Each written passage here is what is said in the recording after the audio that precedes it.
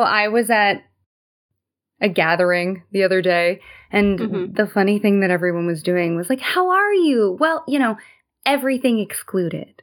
Like, how are you except for all the stuff? I took it a different direction this morning, texting you, hey, are you okay? I mean, I know the answer is no, but what level of no? Yes, but that is a very specific, you can ask me that question. I could ask you that question. I know what you're asking. At this gathering, people were asking me that, but then they were also asking everyone that. Like, there's, how are you except the government? Yeah. How are you except you don't have bodily autonomy anymore under the law?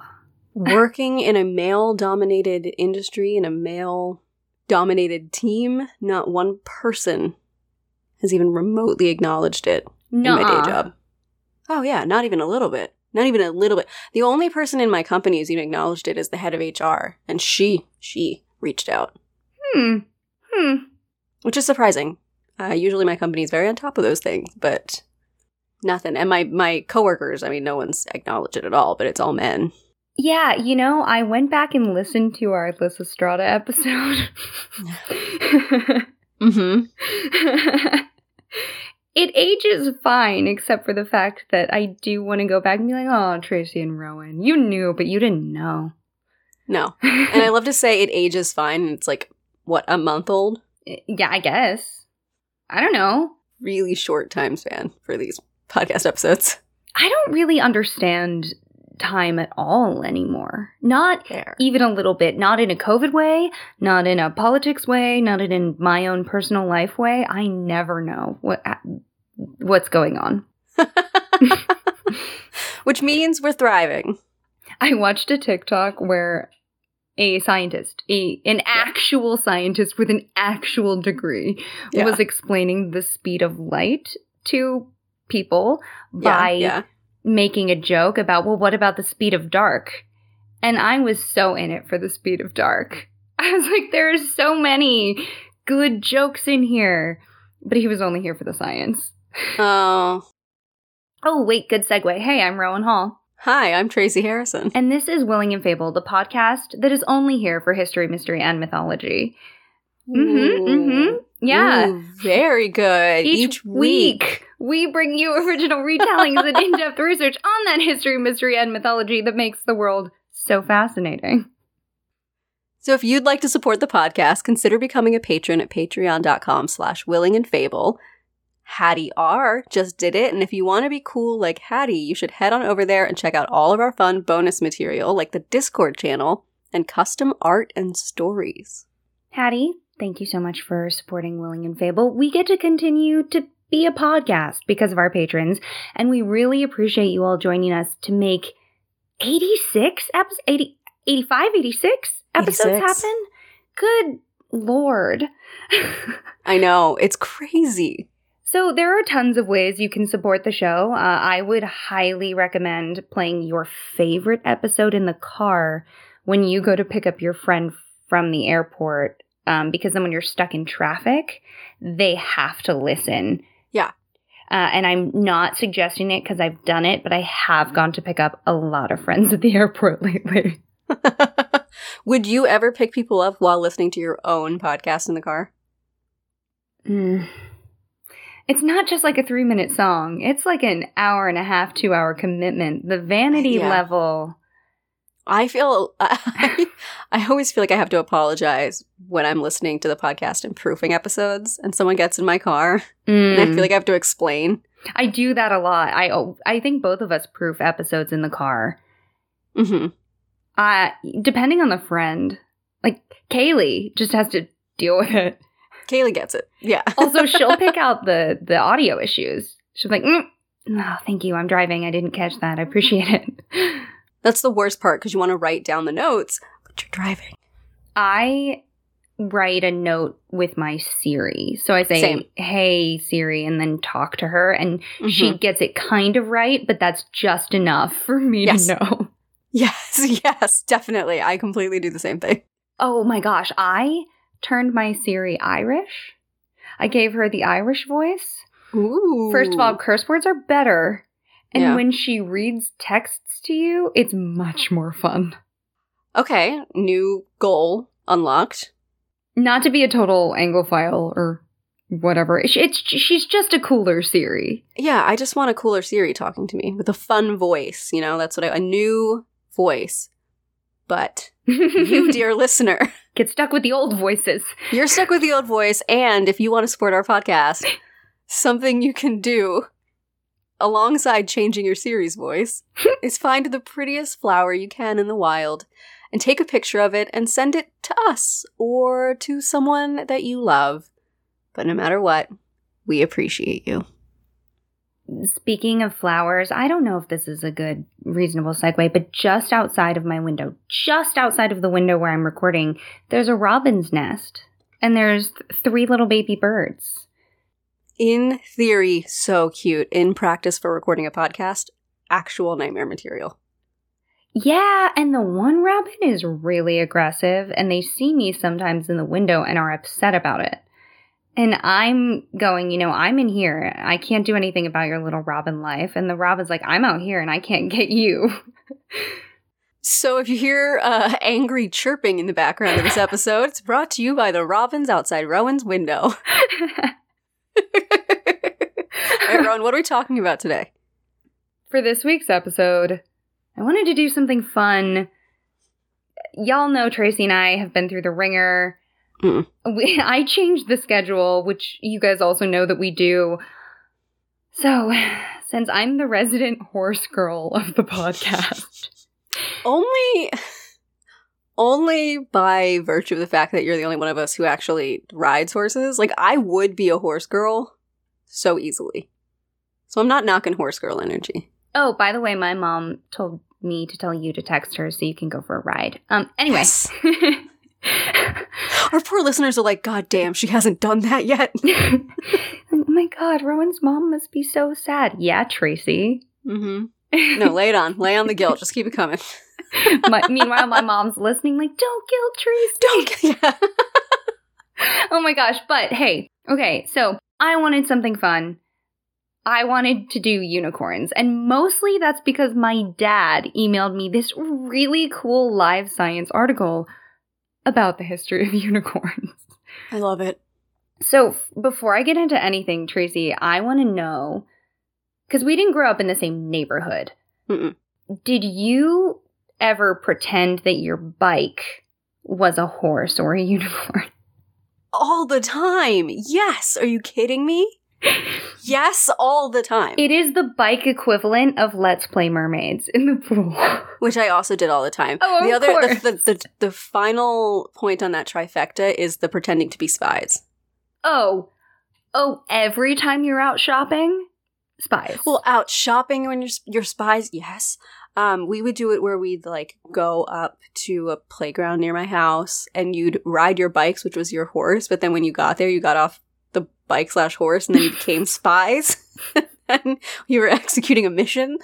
The idea that spies can't ride horses is very fun to me.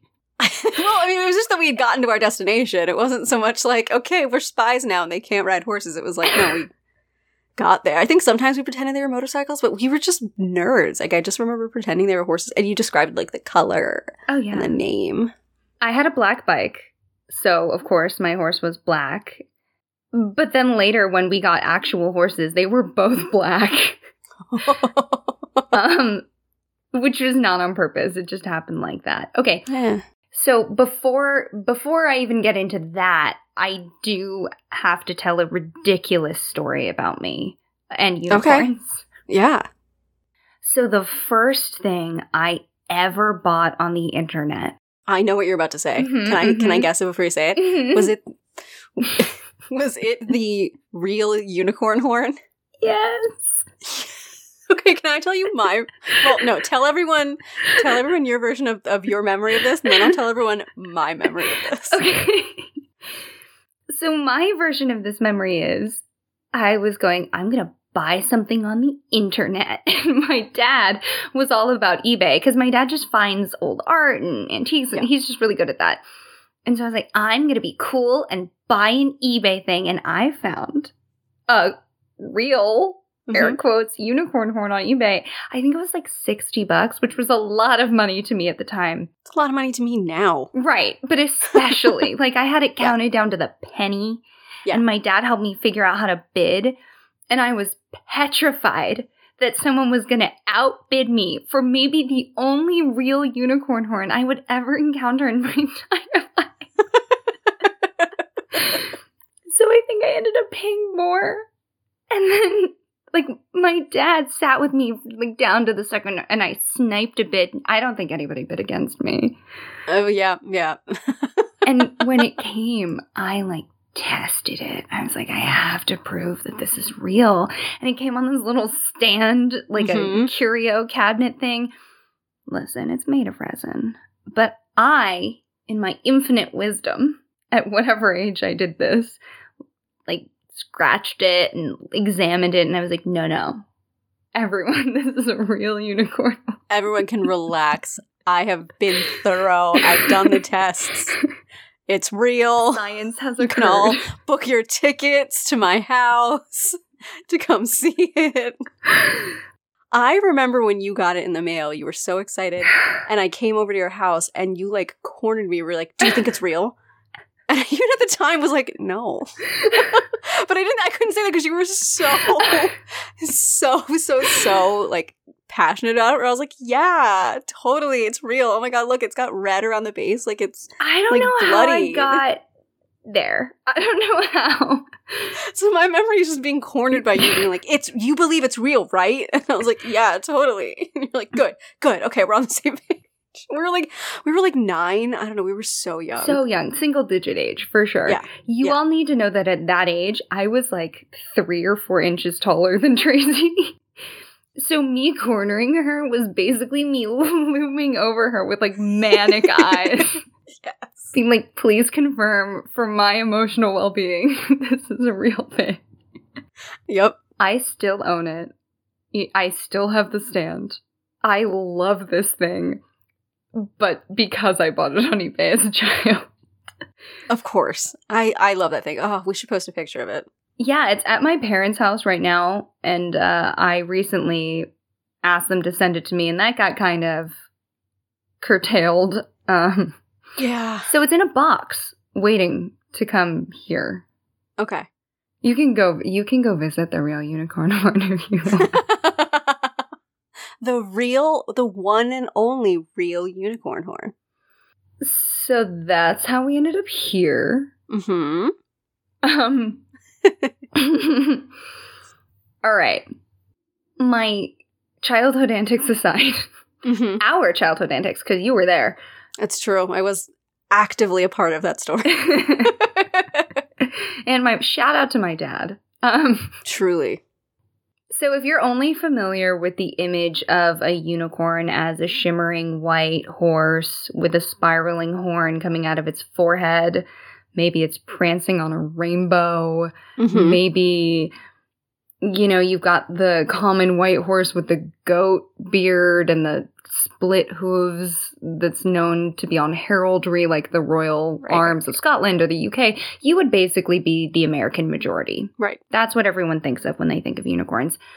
European unicorns have really had their moment in books and movies and TV and stuffed animals in all of forever. Oh, yeah. So, I recently found out that those weren't the only option, and I don't know why I didn't initially know this, but it's because I was not doing what apparently everyone during history all the time was doing, which was, if it has one horn on its forehead, it's a unicorn. Every other bit of scientific information be damned. Okay. Yeah. So go with me on this journey. Many Always. of the sources I found said that the ancient Greeks had the earliest mention of unicorns.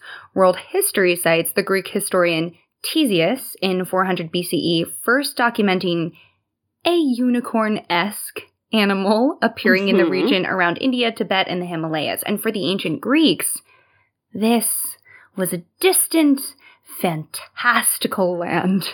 So Ctesias had a text called Indica. Okay, hold on. Actually, before I quote this, 2 things to know. Ctesias had never been to this part of the world, so he was writing entirely based on information that other people had told him who had traveled the Silk Road. Okay. Great start. Awesome. Great start for getting accurate information. For My sure. favorite way.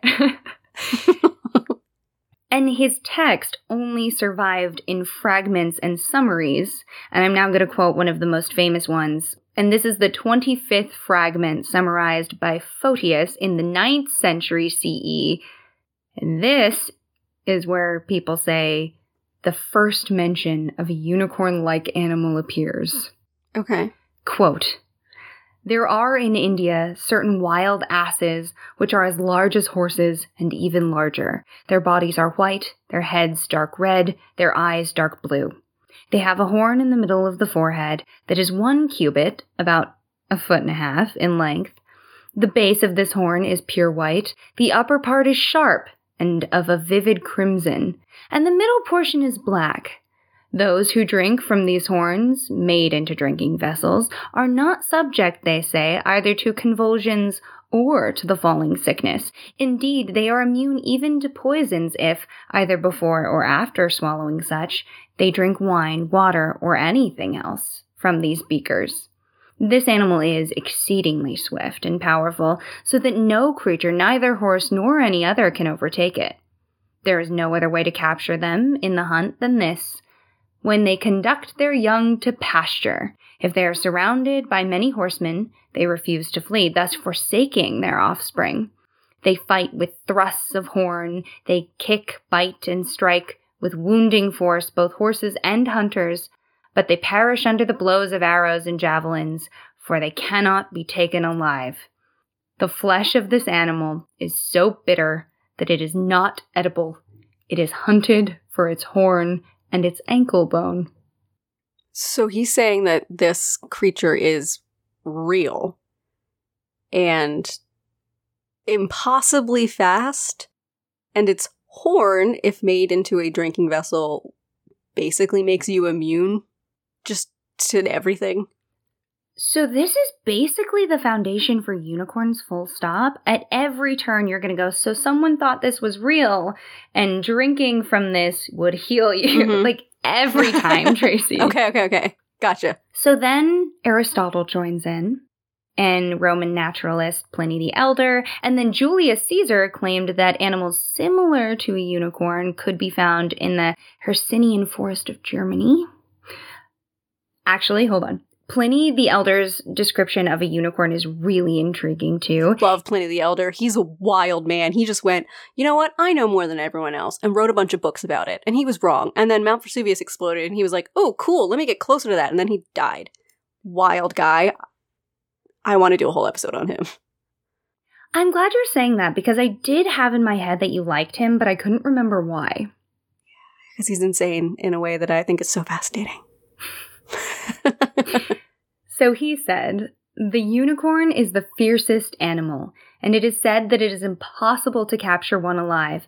It has the body of a horse, the head of a stag, the feet of an elephant, the tail of a boar, and a single black horn, 2 cubits or 3 feet long, in the middle of its forehead. Its cry is a deep bellow." That sounds like a nightmare. Yes, nightmare fuel. And there's a reason to believe that this animal that he's describing may have been or have been inspired by the oryx, which is a kind of antelope, or what is called the Asian ass, or even, very likely, the rhinoceros. Oh, that makes sense. But Pliny the Elder called this animal the monokeros, meaning single horn. Mm-hmm.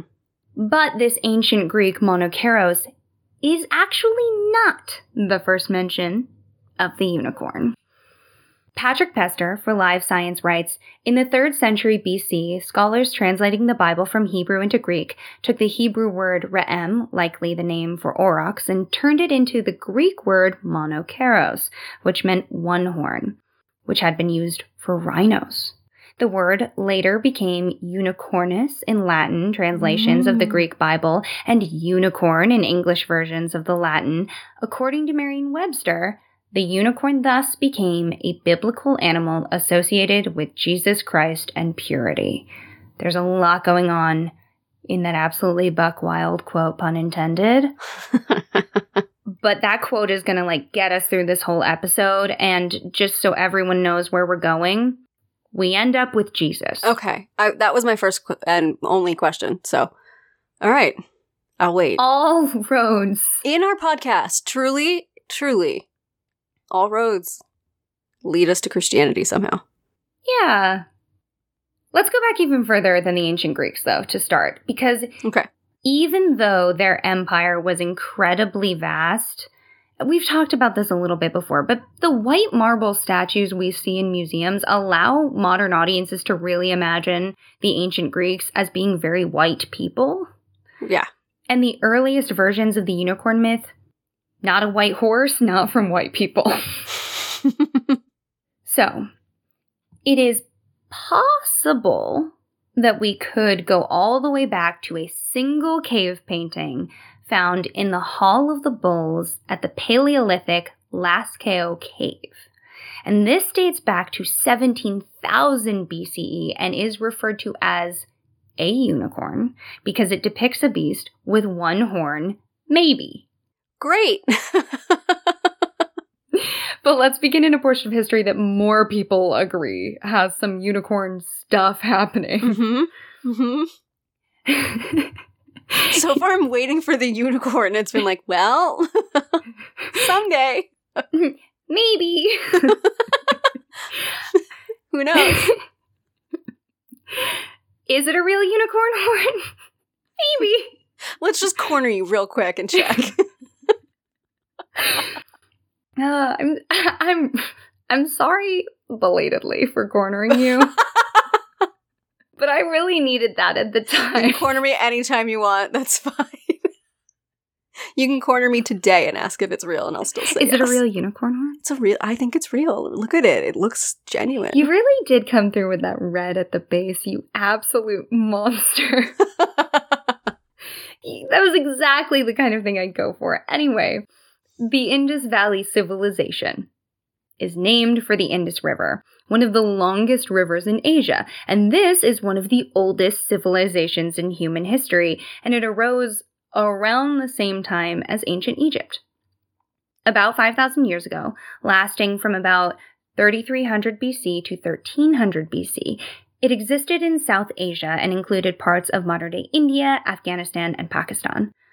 The name that we conventionally call a unicorn is used to describe the image from these stamps and seals from the Bronze Age Indus Valley civilization. And Wikipedia describes the figures from these stamps. Quote, "It has a body more like a cow than a horse, and a curved horn that goes forward then up at the tip. The mysterious feature depicted coming down from the front of the back is usually shown. It may represent a harness or other covering. Typically, the unicorn faces a vertical object with at least 2 stages. This is variously described as a ritual offering stand, an incense burner, or a manger. The animal is always in profile on Indus seals, but the theory that it represents animals with 2 horns, one hiding the other, is disproved by a much smaller number of small terracotta unicorns, probably toys, and the profile depictions of bulls where both horns are clearly shown. It is thought that the unicorn was the symbol of a powerful, quote, clan or merchant community, but may also have had some religious significance.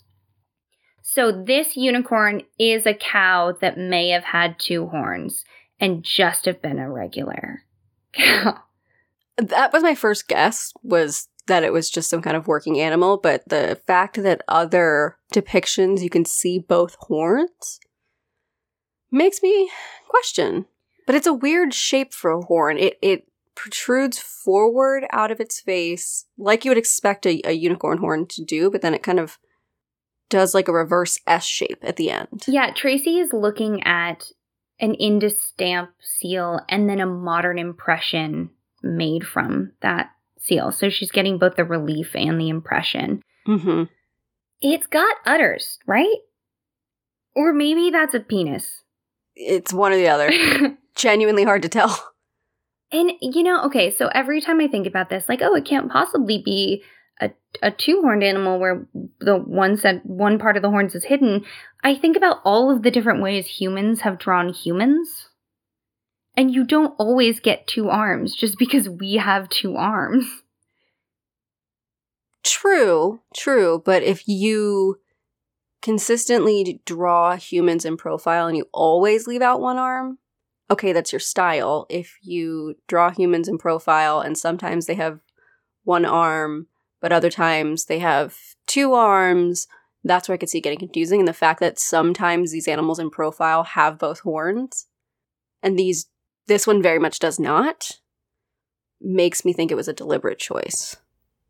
Yeah, I'm just not ruling out that it was a deliberate choice on the part of the artist or whoever decided how these seals worked. Right. Just because, name any of a number of artists that exist in our society. This was a huge, long-lived, massive civilization.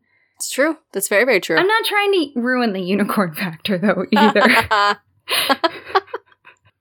Now, American archaeologist Jonathan Mark Kennier, who was born in 1952 and last published in 1983, to be clear, he believed that the unicorn of the Indus Valley civilization did not have any direct connection to unicorns from other parts of the world, which makes absolutely no sense to me. Some people observe a more clear through line to the unicorns of Western Asia. Mm-hmm. The St. Neots Museum in England states that these unicorns were likely depictions of the aurochs, a wild ox that went extinct in the 17th century.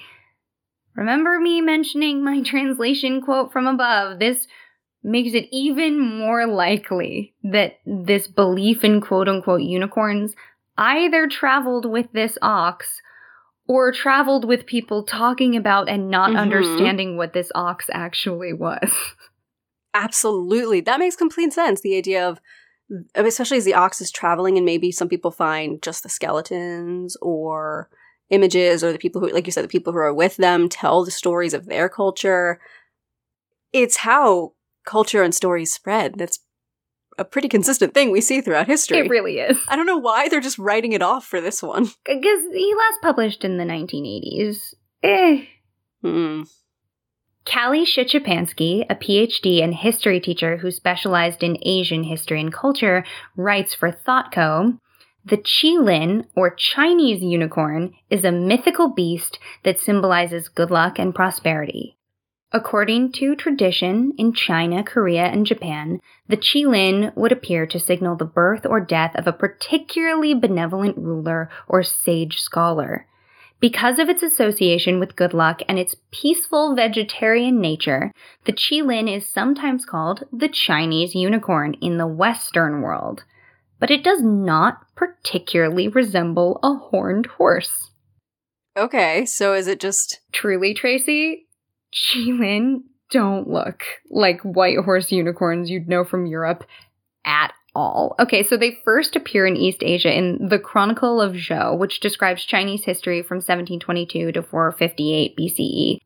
It explains the first Chinese writing system was transcribed from the back of a Qilin in 3000 BCE. That's a cool story. So someone saw this creature, saw the figures on its back, and went, language, got it. And one of the stories that I read, the guy really quickly grabbed a stick and started writing in the dirt before it went away. Oh, that's such a cool story. It's a really cool story. And there's a lot of different versions of it, of course. Right. Names and descriptions for this creature vary between regions and countries, just like all of these other unicorns. Japan, Korea, Thailand, and Vietnam all have unique yet similar stories. They have unique yet similar names. And for some reason, I'm not exactly sure why the Chinese Qilin has gotten the most publicity.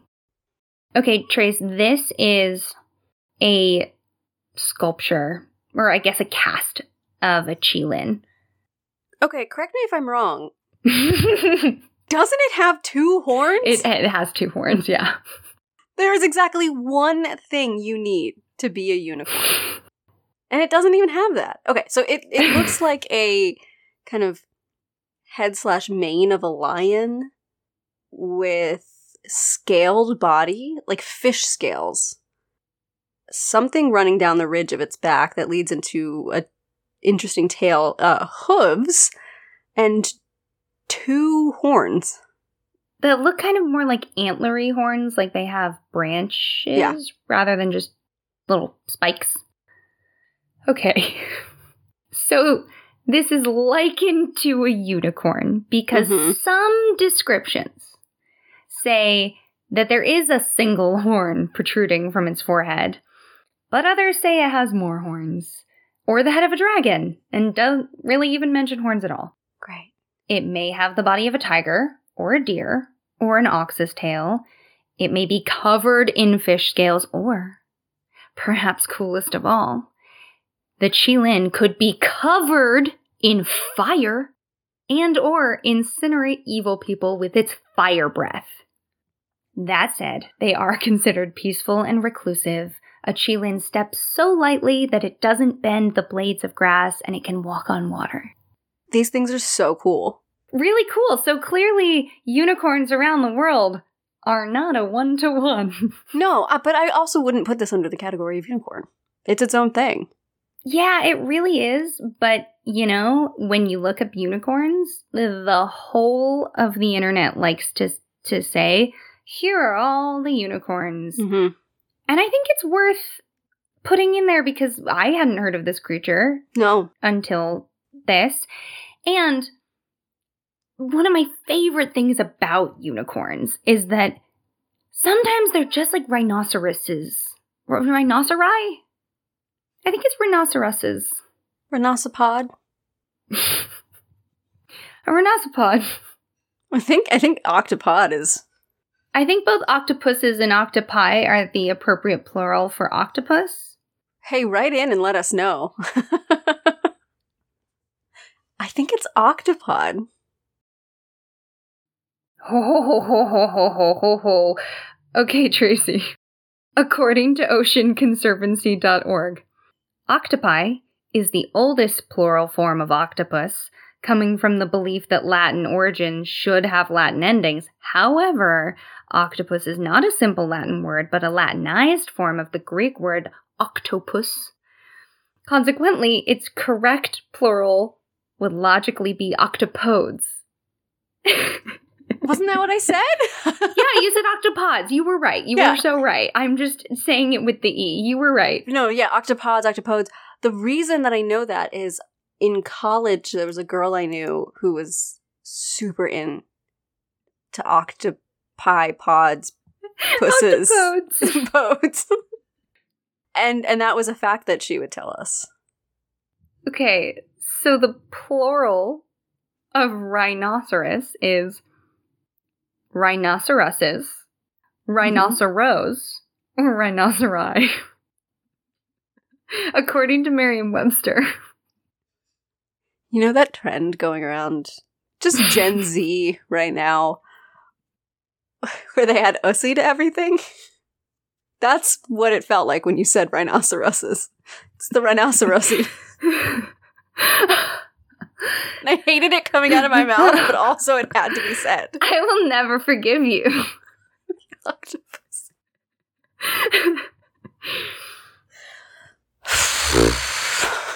So actually, historians know that the ancient Chinese had contact with rhinoceri because they were using their horns in art. So it is possible that the Qilin are based on rhinoceri. Yeah. In the absolutely. same way that the ancient Greeks could have been like, I don't know what that is, but now it's a unicorn. Mm-hmm. Imagine just finding the skeleton and not knowing. There is a story that I didn't feel like had enough information about it to really say, again, this is one of those heard of through the grapevine moments, but there was a skeleton of a unicorn, but it only had 2 legs, and was the horn really part of it? And I was like, well, it looks like it got grave robbed, and it was probably an animal with 4 legs, and the horn doesn't seem to really go with it. Yeah. Yeah.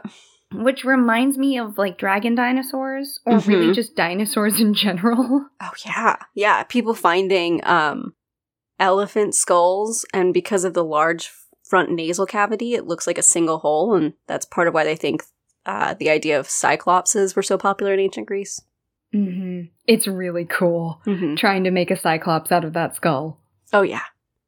So across East Asia, the qilin is considered one of the 4 noble animals. The others are the dragon, the phoenix, and the tortoise. And these quote-unquote unicorns can live for 2,000 years and are sometimes known to bring babies to deserving parents. Oh.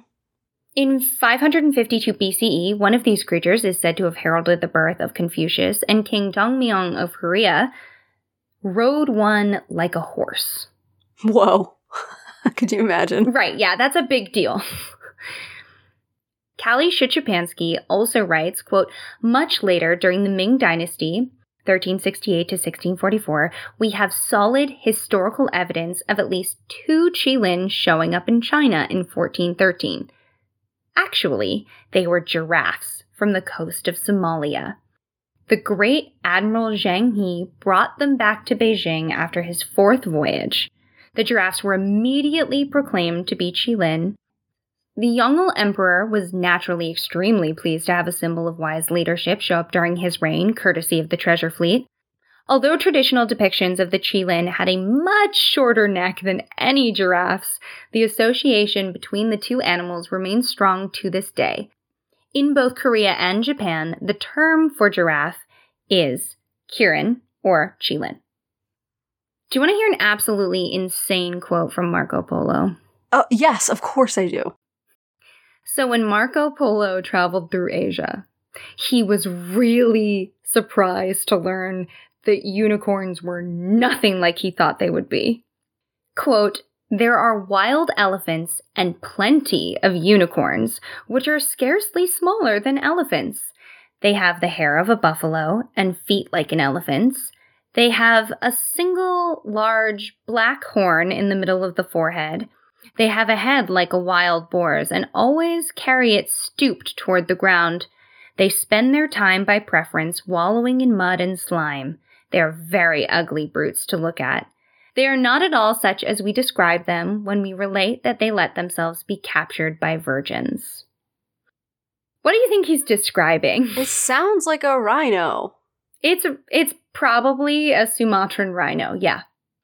But still a unicorn. It's true. It meets the only criteria. Have 1 horn. 1 horn only. You get 1. 1 horn. Don't be greedy. It is funny because of our understanding of unicorns to imagine, like, rhinos who get accused of being very ugly being like, unicorns, like a sparkle rainbow. You know, it's kind of cute. Mm-hmm. Oh, I want to see a rainbow sparkle rhino.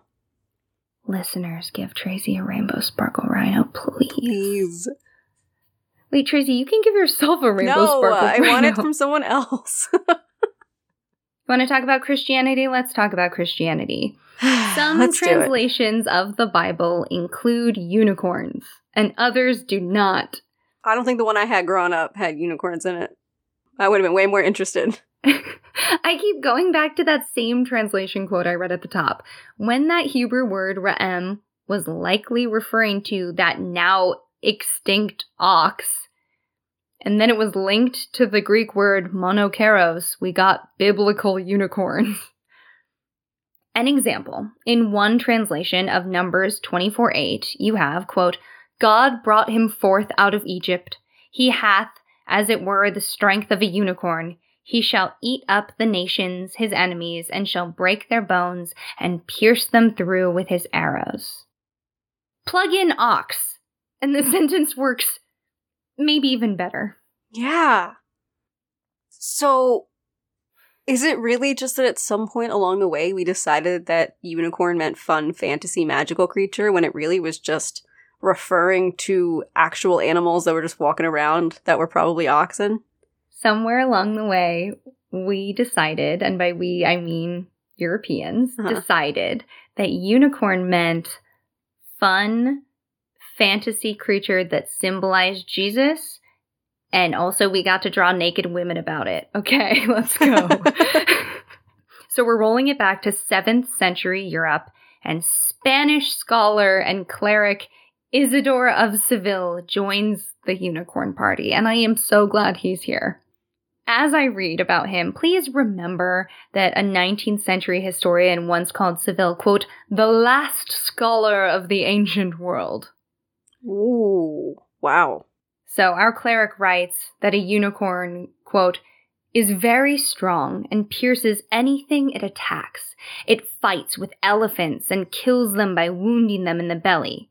Cool, honestly. So normal so far compared to everything else we've read. They are always with elephants. True. Probably because they're rhinos. Okay, here they are.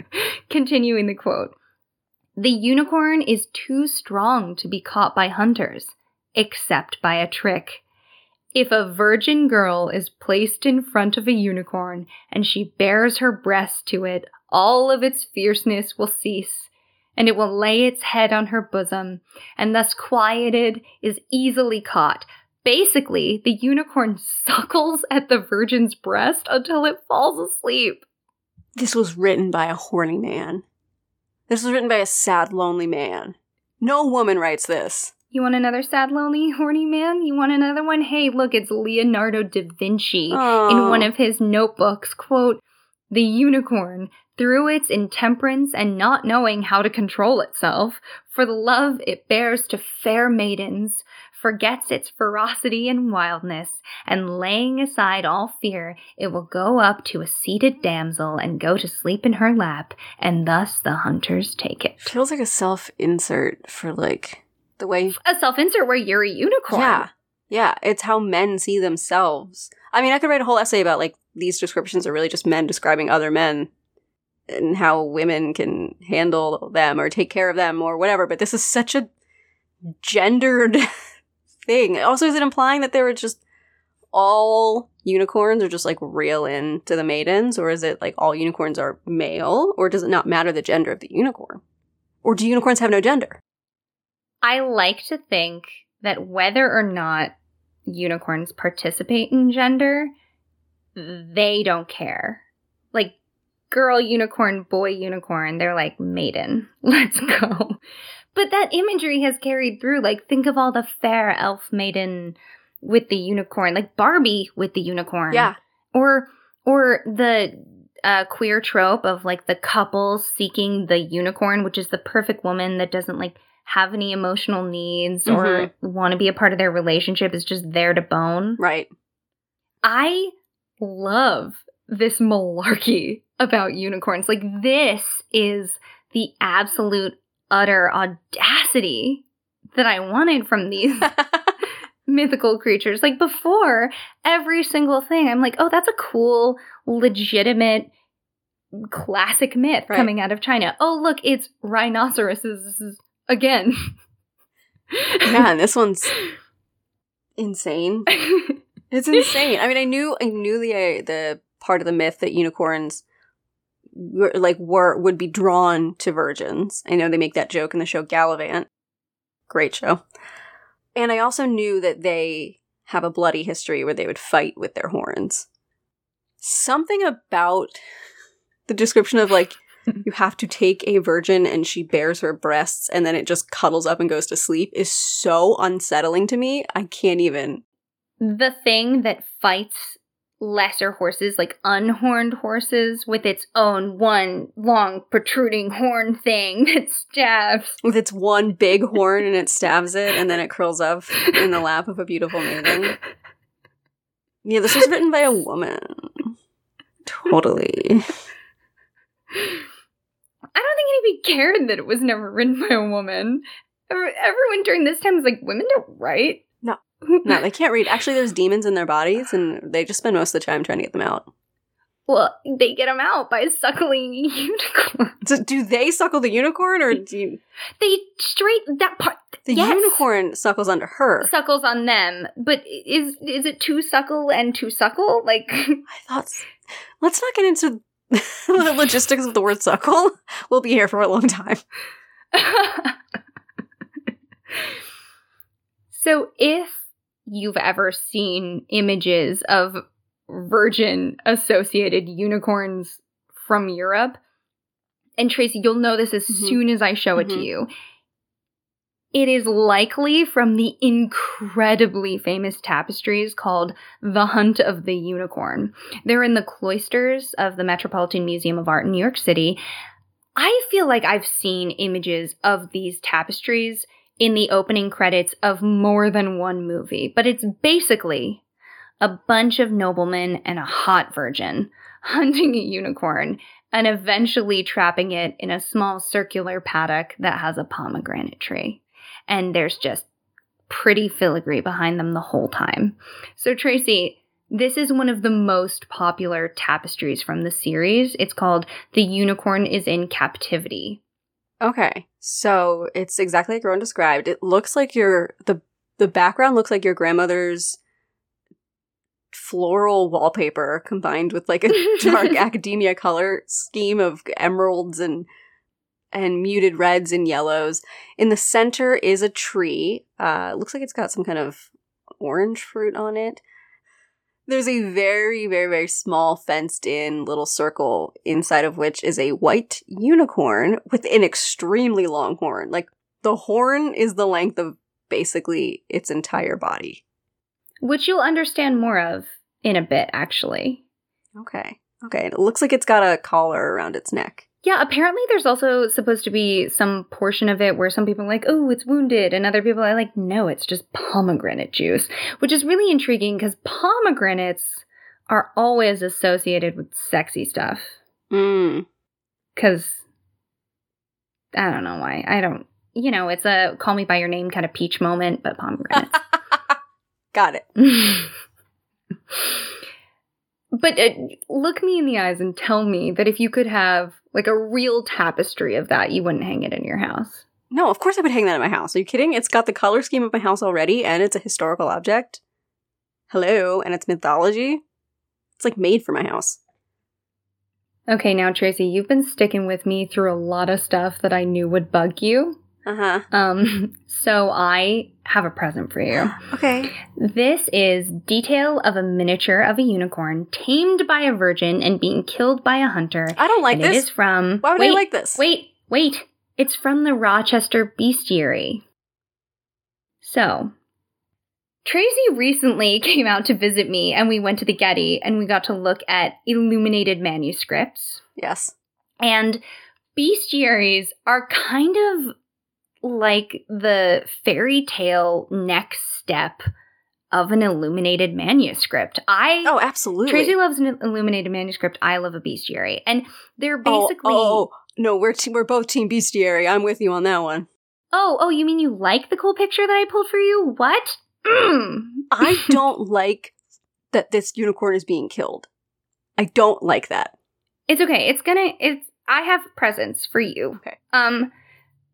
For anyone who doesn't know why Tracy and I are having a moment about bestiaries, they're medieval encyclopedias that cataloged beasts, both real and imagined, with no distinction between them, often because no one had any idea what was real or fictional, or if maybe a real thing was just wrong. Mm-hmm.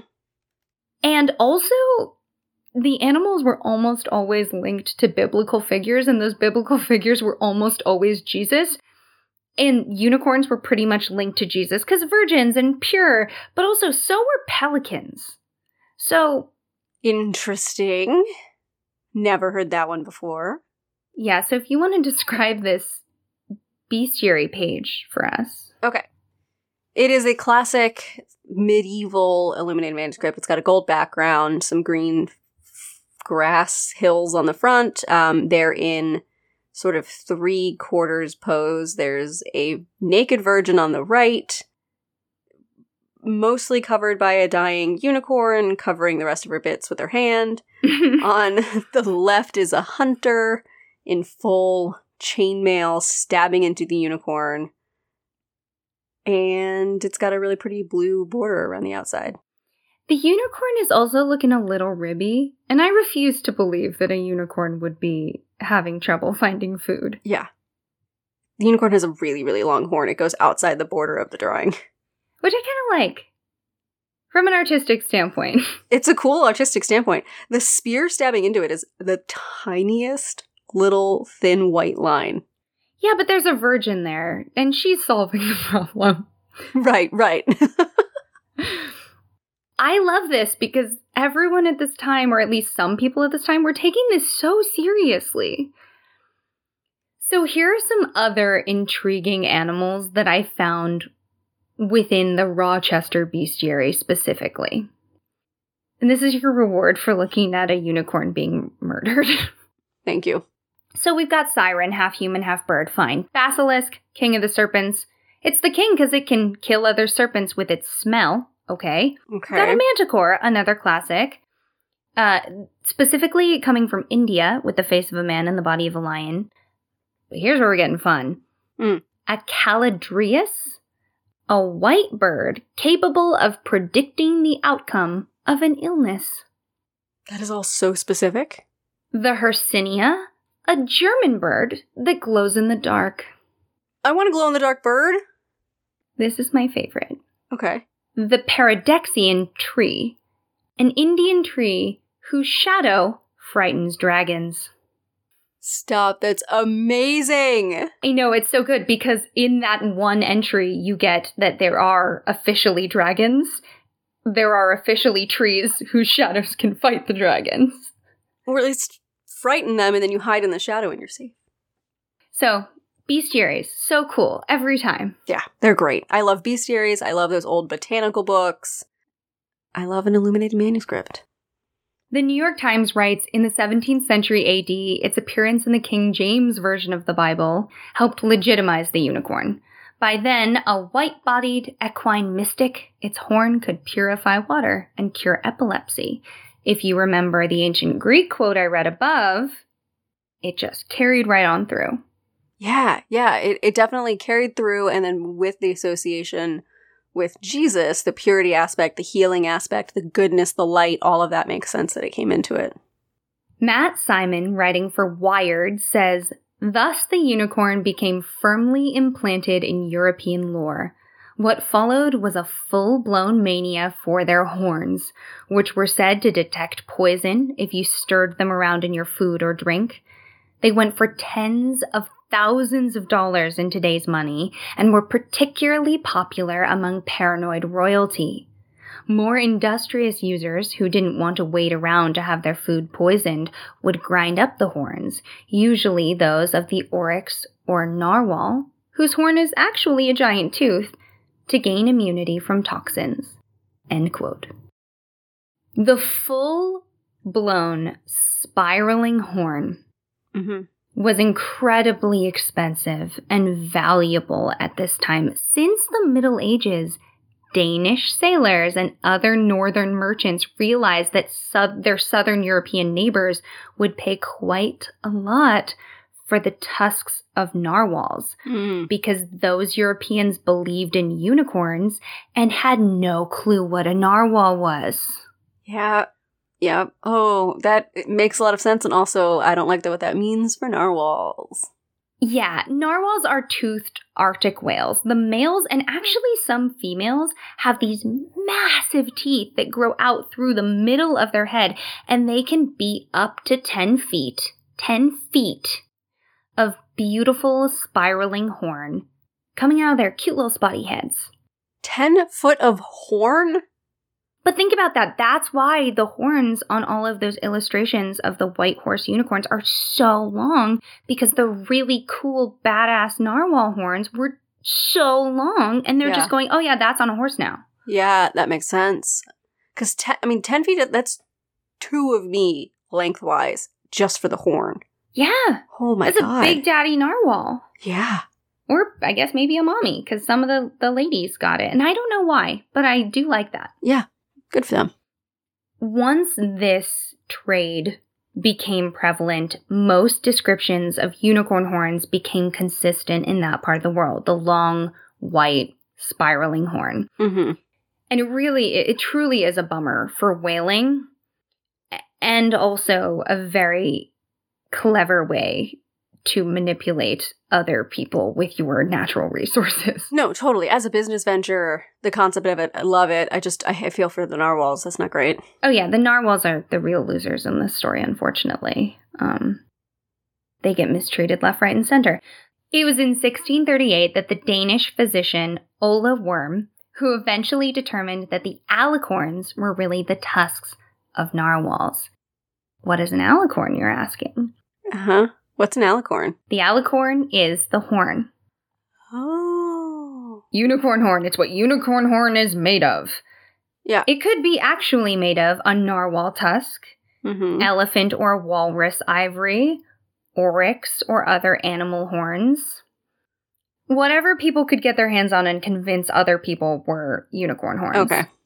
Gotcha. It was given as diplomatic gifts, displayed in cabinets of curiosities, put in various royal scepters. The cups of kings were carved out of it. An imperial crown was made for the Austrian Empire. The unicorn throne of Danish kings was created out of it.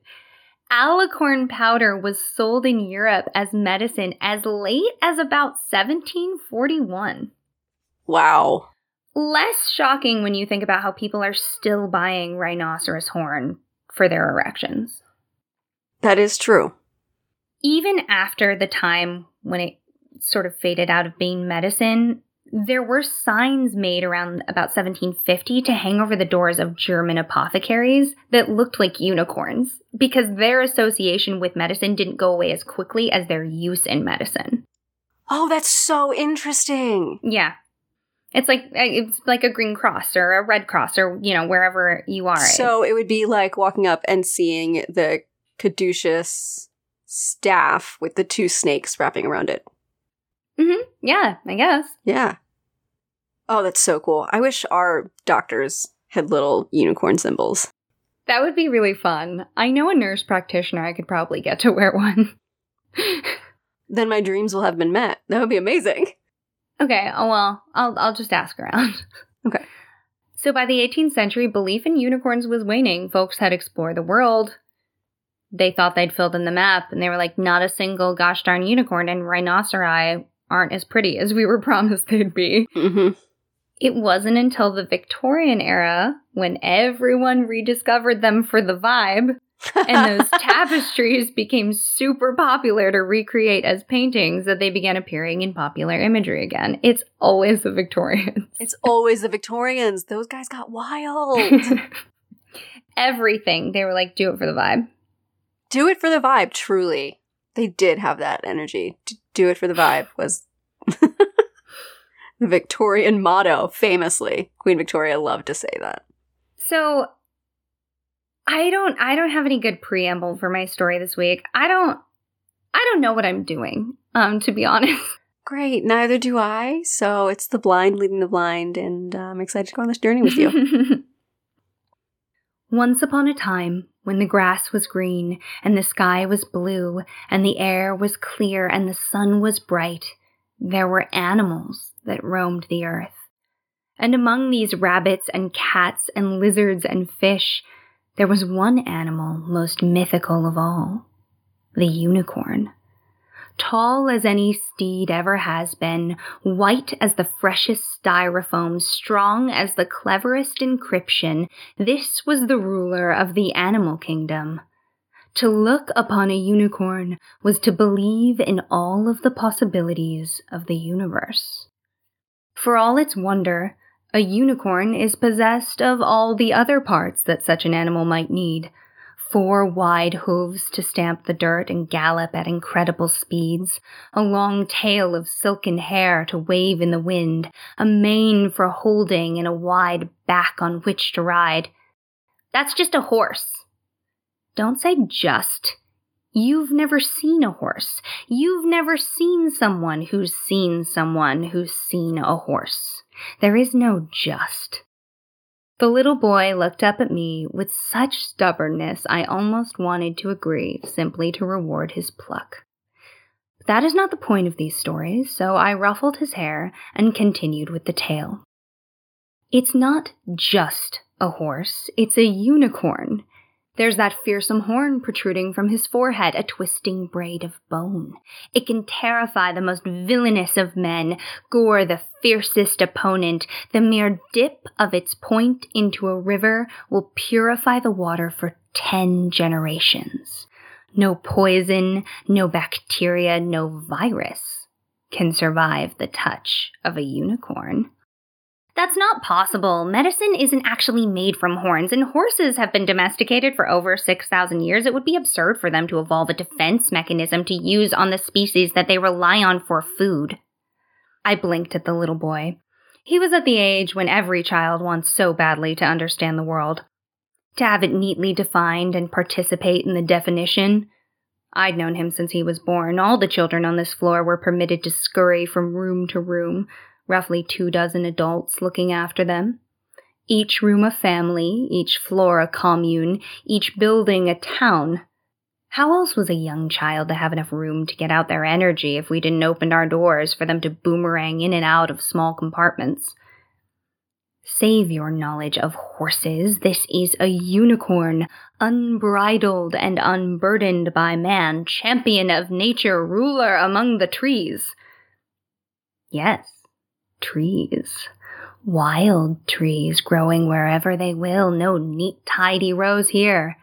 The adventure for the unicorn is a perilous one, filled with turmoil within and without. Only the bravest heroes will seek out this most magical of monsters.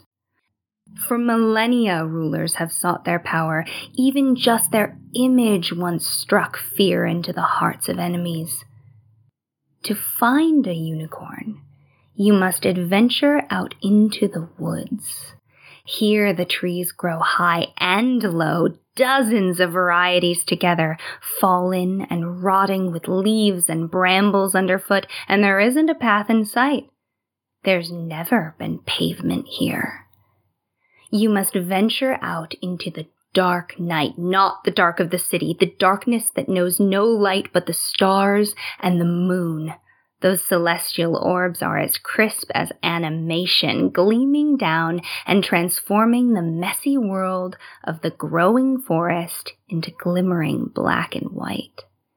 Here, there is no guide, no map, no blue line to lead the way. No one who's made the journey can tell you exactly how you'll get there.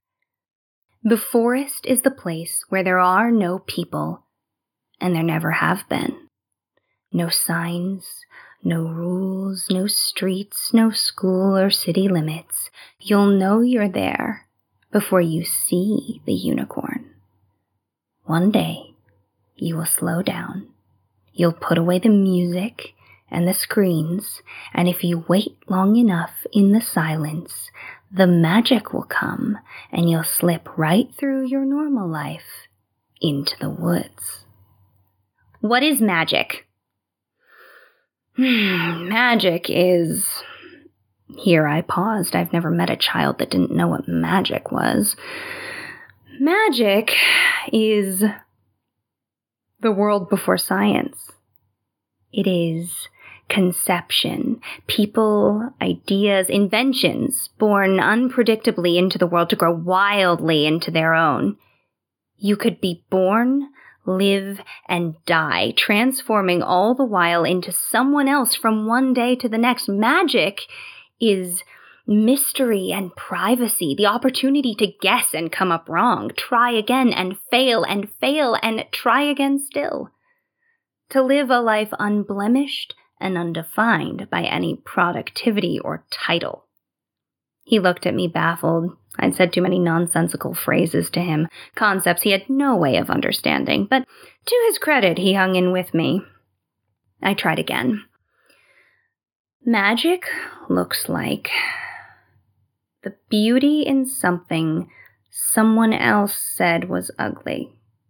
Mismatched freckles, and big noses, and crooked grins, and light across murky water. Making something for the first time with a real pen on real paper. Magic sounds like... Well, magic spells are when someone says something brave or new to themselves. They're especially powerful if the magician can say the brave thing in front of people who disagree. And magic feels like being happy even when it's hard, or stronger yet, the feeling of contentment when you want for nothing new and you like who you are even when the ads say differently. When you've found magic and practiced and gotten good enough at doing it, you'll enter the woods easily and begin to search for the unicorn. This beast, shimmering like mercury and clever, so clever you wouldn't believe, will run away, always in your periphery. The thing you need to understand about unicorns, boy, is that you never really want to catch one. What would you do if you did? Lock it up and tame the beast? No. The unicorn is the heart of magic, the ever forward, ever better. You must hunt it. Keep it always in sight, and in your hunting, keep the unicorn just out of reach. Now I'd gone too far. I could feel the boy's frustration rolling off him in waves. This was not the sort of story he'd hoped for. No gory triumph, no hero's journey. Unicorns don't exist. They aren't real. For a magical thing to be real, it doesn't need to exist for anyone else but you.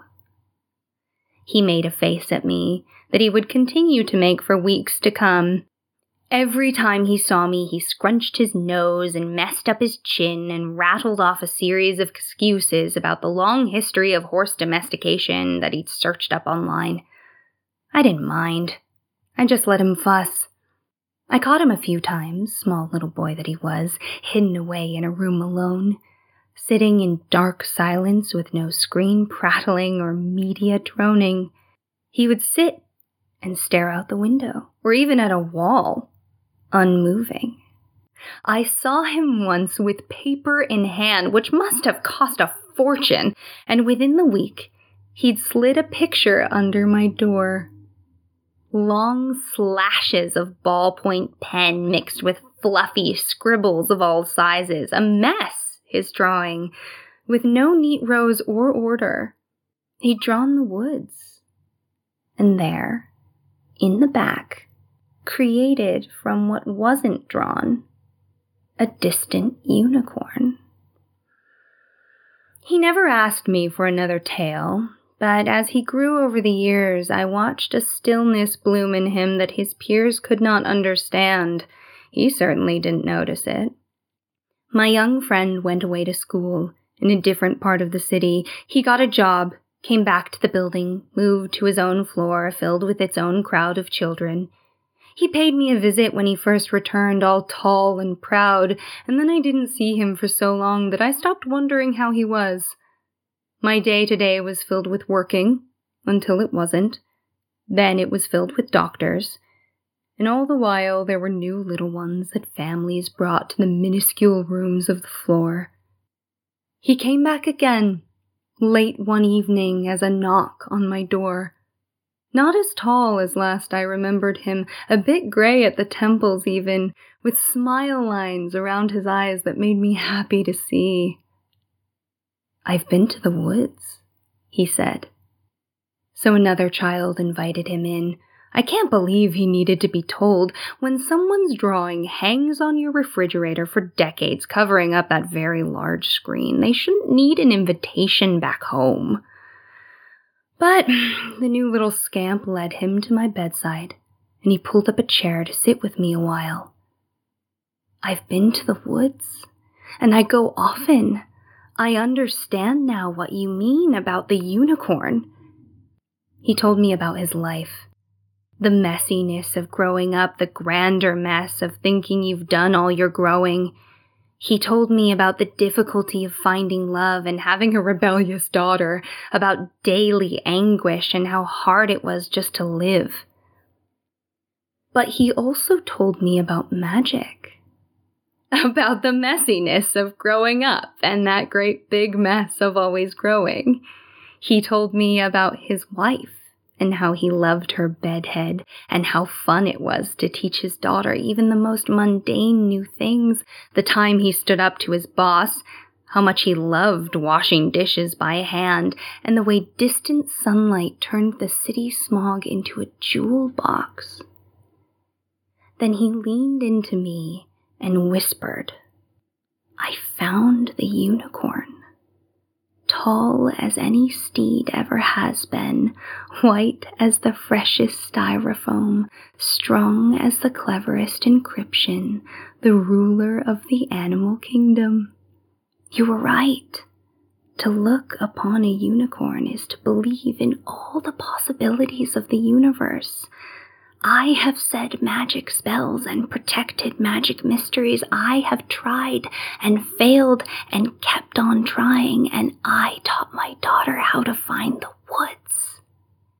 He smiled at me for a long time, holding my weak and knobby hand.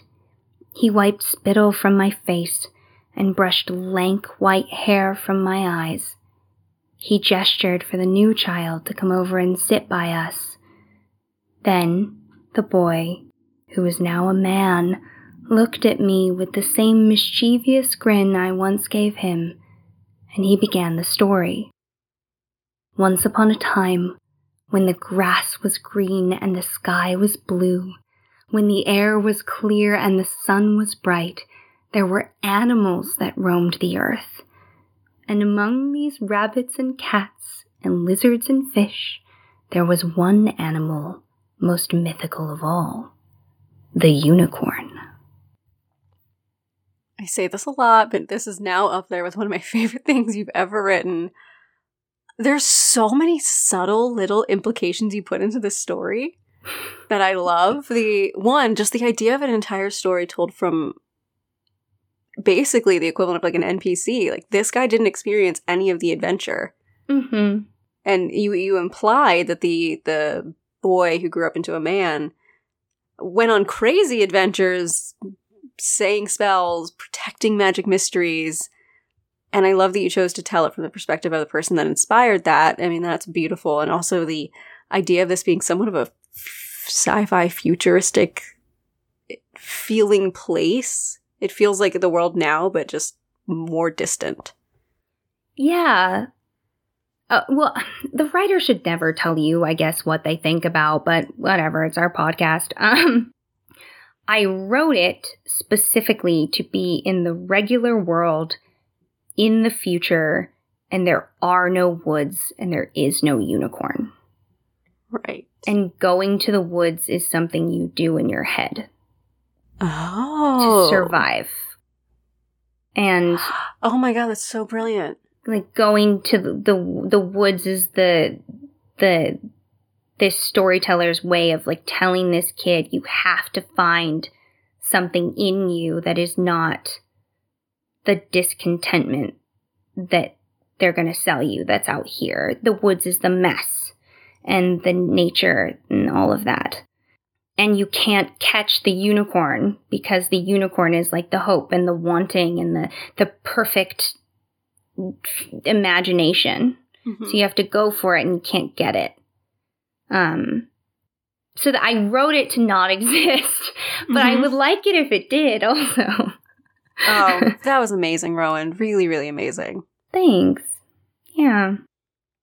You know, girl has the chance to write a story about a unicorn. Does she put in a goddamn rainbow? No, she does not. No, not one. Not a single one. Not a single one. Could have gone My Little Pony, did not. No, and I'm glad you didn't. That would have not been you. I also love the idea of people who don't have the same language we have to describe things. Like, white as the freshest styrofoam is such a different world to me. Mm-hmm. Like, if you're like, the cleanest something can look is this plastic. Yes. Oh, yeah. Because we always describe it as natural things, like as freshly fallen snow, and describe it as something man-made, and it's just not something we think of as special. Yeah. I'm like, what if there is no freshly fallen snow? Like, that's gone. Right. Paper is so expensive, you're not going to use that. Like, you have to... Right. I don't know. So I basically spent almost the whole time I was working on this episode working on that story. I love it. And then I was like, oh, the history of unicorns. Oh, yeah, I guess I should give you some information about unicorns. Oh, right. The rhinoceri and the rhinoceroses and the rhinocepodes. Rhinocepods. Right. Right. It just is so fascinating to me that all of the information about unicorns is really just like colonization, trying to figure it out. Yeah. Or non-unicorn mythology kind of just being lumped in because they had one horn one time. Yeah. Or anthropology that we just have no idea what it is. So it's like, cool, it's a unicorn now. Like unicorn as a term to lump rather than as an entity. Because in my head, unicorn is like... My dad used to tell me this story when I was little, this adventure story that I was, like, he would put me in it. And there was a unicorn that when it kicked the water, it made stars. Mm. And if you got the water on you, you had, like, stars on you. And so there, you know, there's that idea of the fantastical, like, unicorn. Like, the Last Unicorn, the 1980s movie. Did you watch that? No, I never watched it. Here's the thing. I never watched it. I know it's our friend Emmeline's, like, one of her favorite movies of all time. It's just sad. I'm good. It's really sad. My favorite quote from that movie is, "Don't cry. If you've become human enough to cry, then all the magic in the world can't change you back." And he's talking about a unicorn being a human. Yeah, that's not for me. It's so for me. I have found on this podcast very often what I think is going to be an overwhelmingly intense topic to cover with, like, so much information I don't even know where to begin. There's, like, 4 things about it. Except for the gosh darn Loch Ness Monster. Yeah, that one, that's a future episode. Everyone needs to know that occasionally Tracy and I will be like, oh, we need something fun, like light lift. And we'll go, and one of us will go, the Loch Ness Monster. And there's so much information about it. There's so much. And it's what I think. You think with unicorns, everyone makes movies about unicorns. And what it comes down to is because this thing is so ubiquitous in pop culture, you think there's this rich history behind it. And oftentimes there's not the rich history behind it so much as it's ubiquitous concept. Like leprechauns. I thought there'd be so much on leprechauns. And there was like 4 stories on leprechauns total, but we've just talked about them for centuries. It was really fun, though, I have to say. Like, for me, the thing that was so satisfying was reading the quote and then trying to guess what real animal was in that region that people might have been talking about. Yes. And then getting to the next paragraph where, you know, the PhDs were like, and here are all the animals that it could have been. So I pulled a 5-star review. Oh, okay. All right. Absolutely groundbreaking. Ooh. This is from Layla. There's so much care and effort and attention put into each episode. I've learned so much. It satisfies both the little kid in me who would have fallen down rabbit holes of mythology and the painfully curious adult who enjoys well-presented information. Absolutely brilliant work. If you're here scrolling through reviews before you listen, stop reading and start listening. Oh, that's lovely. I love that. That's a very charming way to end a review. Yeah. I'm gonna snag that next time I review a podcast. Oh, yes. That I love. Mm-hmm. Thank you for saying nice things about us. Yeah, that was really, really sweet. It makes such a difference to leave reviews for us, and we see them, and they always make our days. Oh, we see them. Either we text them to each other, or one of us pulls it and ferrets it away for an episode. Which is my favorite game to play. Yes. Very, very true. So, Tracy, you want to tell me something good? Sure. My something good. And it's been a minute since we've recorded, and I struggled trying to think of what to put as my something good, but I decided to go with the fact that I recently got to do a photo shoot for someone that I knew in college who has a D&D improv group. Ooh. Yeah, so they do this show where it's improv comedy, but they'll have a rogue and a fighter and a cleric, but the cleric's god is an audience member who throws suggestions. The wizard, all the audience members will write down different spells when they come in, and the wizard has a bag of spells.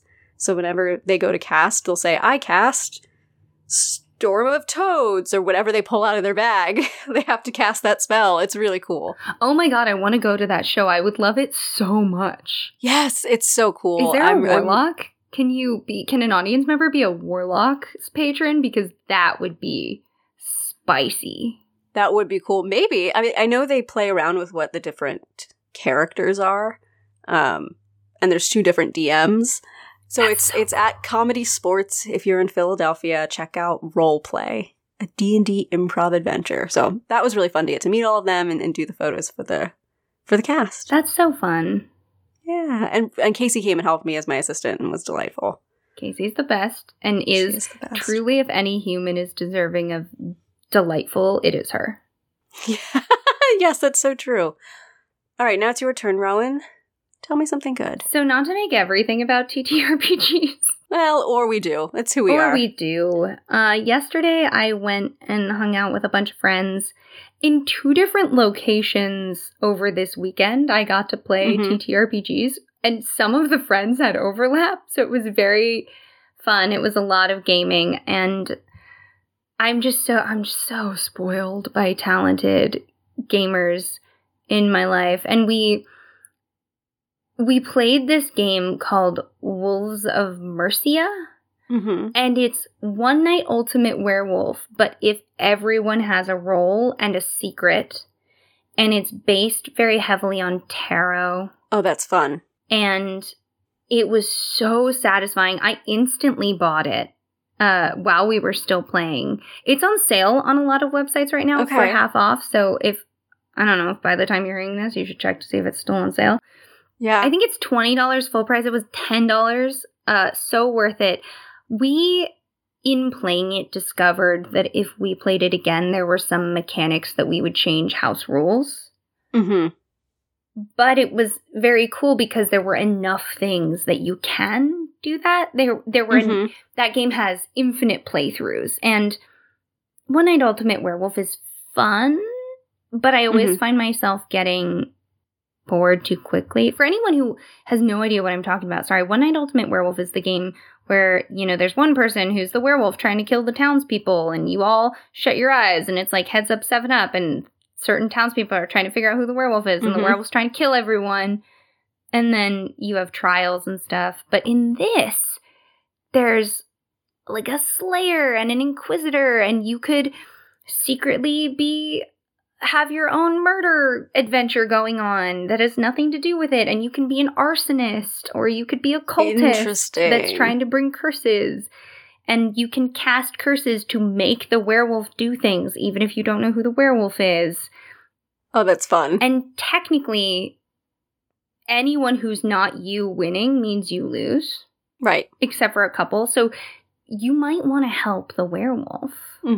And at one point, due to a fluke of the cards, I became the werewolf and the slayer, and so I won the game because I slayed myself. Oh my god. In theory, could you also win the game by just living? By werewolfing myself? Yeah. Yeah, probably, but I wanted to have a dramatic speech, and built into the slayer card, you can have a dramatic speech. Very good. Very good. So the game is Wolves of Mercia. Yes. And to be fair, when we all first saw it, we were like, is that Wolves of Merca? Like, Merca. Oh, God. Yeah, it's great. I would recommend it. Awesome. So gaming.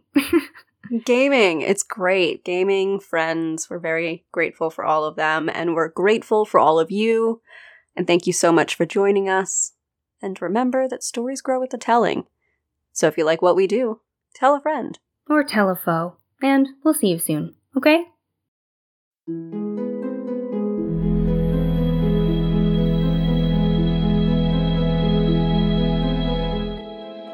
Thank you so much for joining us for the Willing and Fable podcast. This episode was written and produced by Tracy Harrison and Rowan Hall. That's me. Our music was written and performed by Taylor Ash, and our logo is by Jamie Harrison. If you ever want to watch or read what we're reading, head over to willingandfable.com for our show notes and custom merch. Or find us at Willing and Fable on Instagram, Twitter, and TikTok to join the discussion. We hope you'll rate, review, and subscribe to our podcast using your favorite listening source. And check out Willing and Fable on Patreon, where we have more than a few surprises for you, including custom artwork, stories, and access to our secret Discord channel. And of course, join us next time for another round of original retellings and in-depth research on the history, mystery, and mythology that makes the world so fascinating.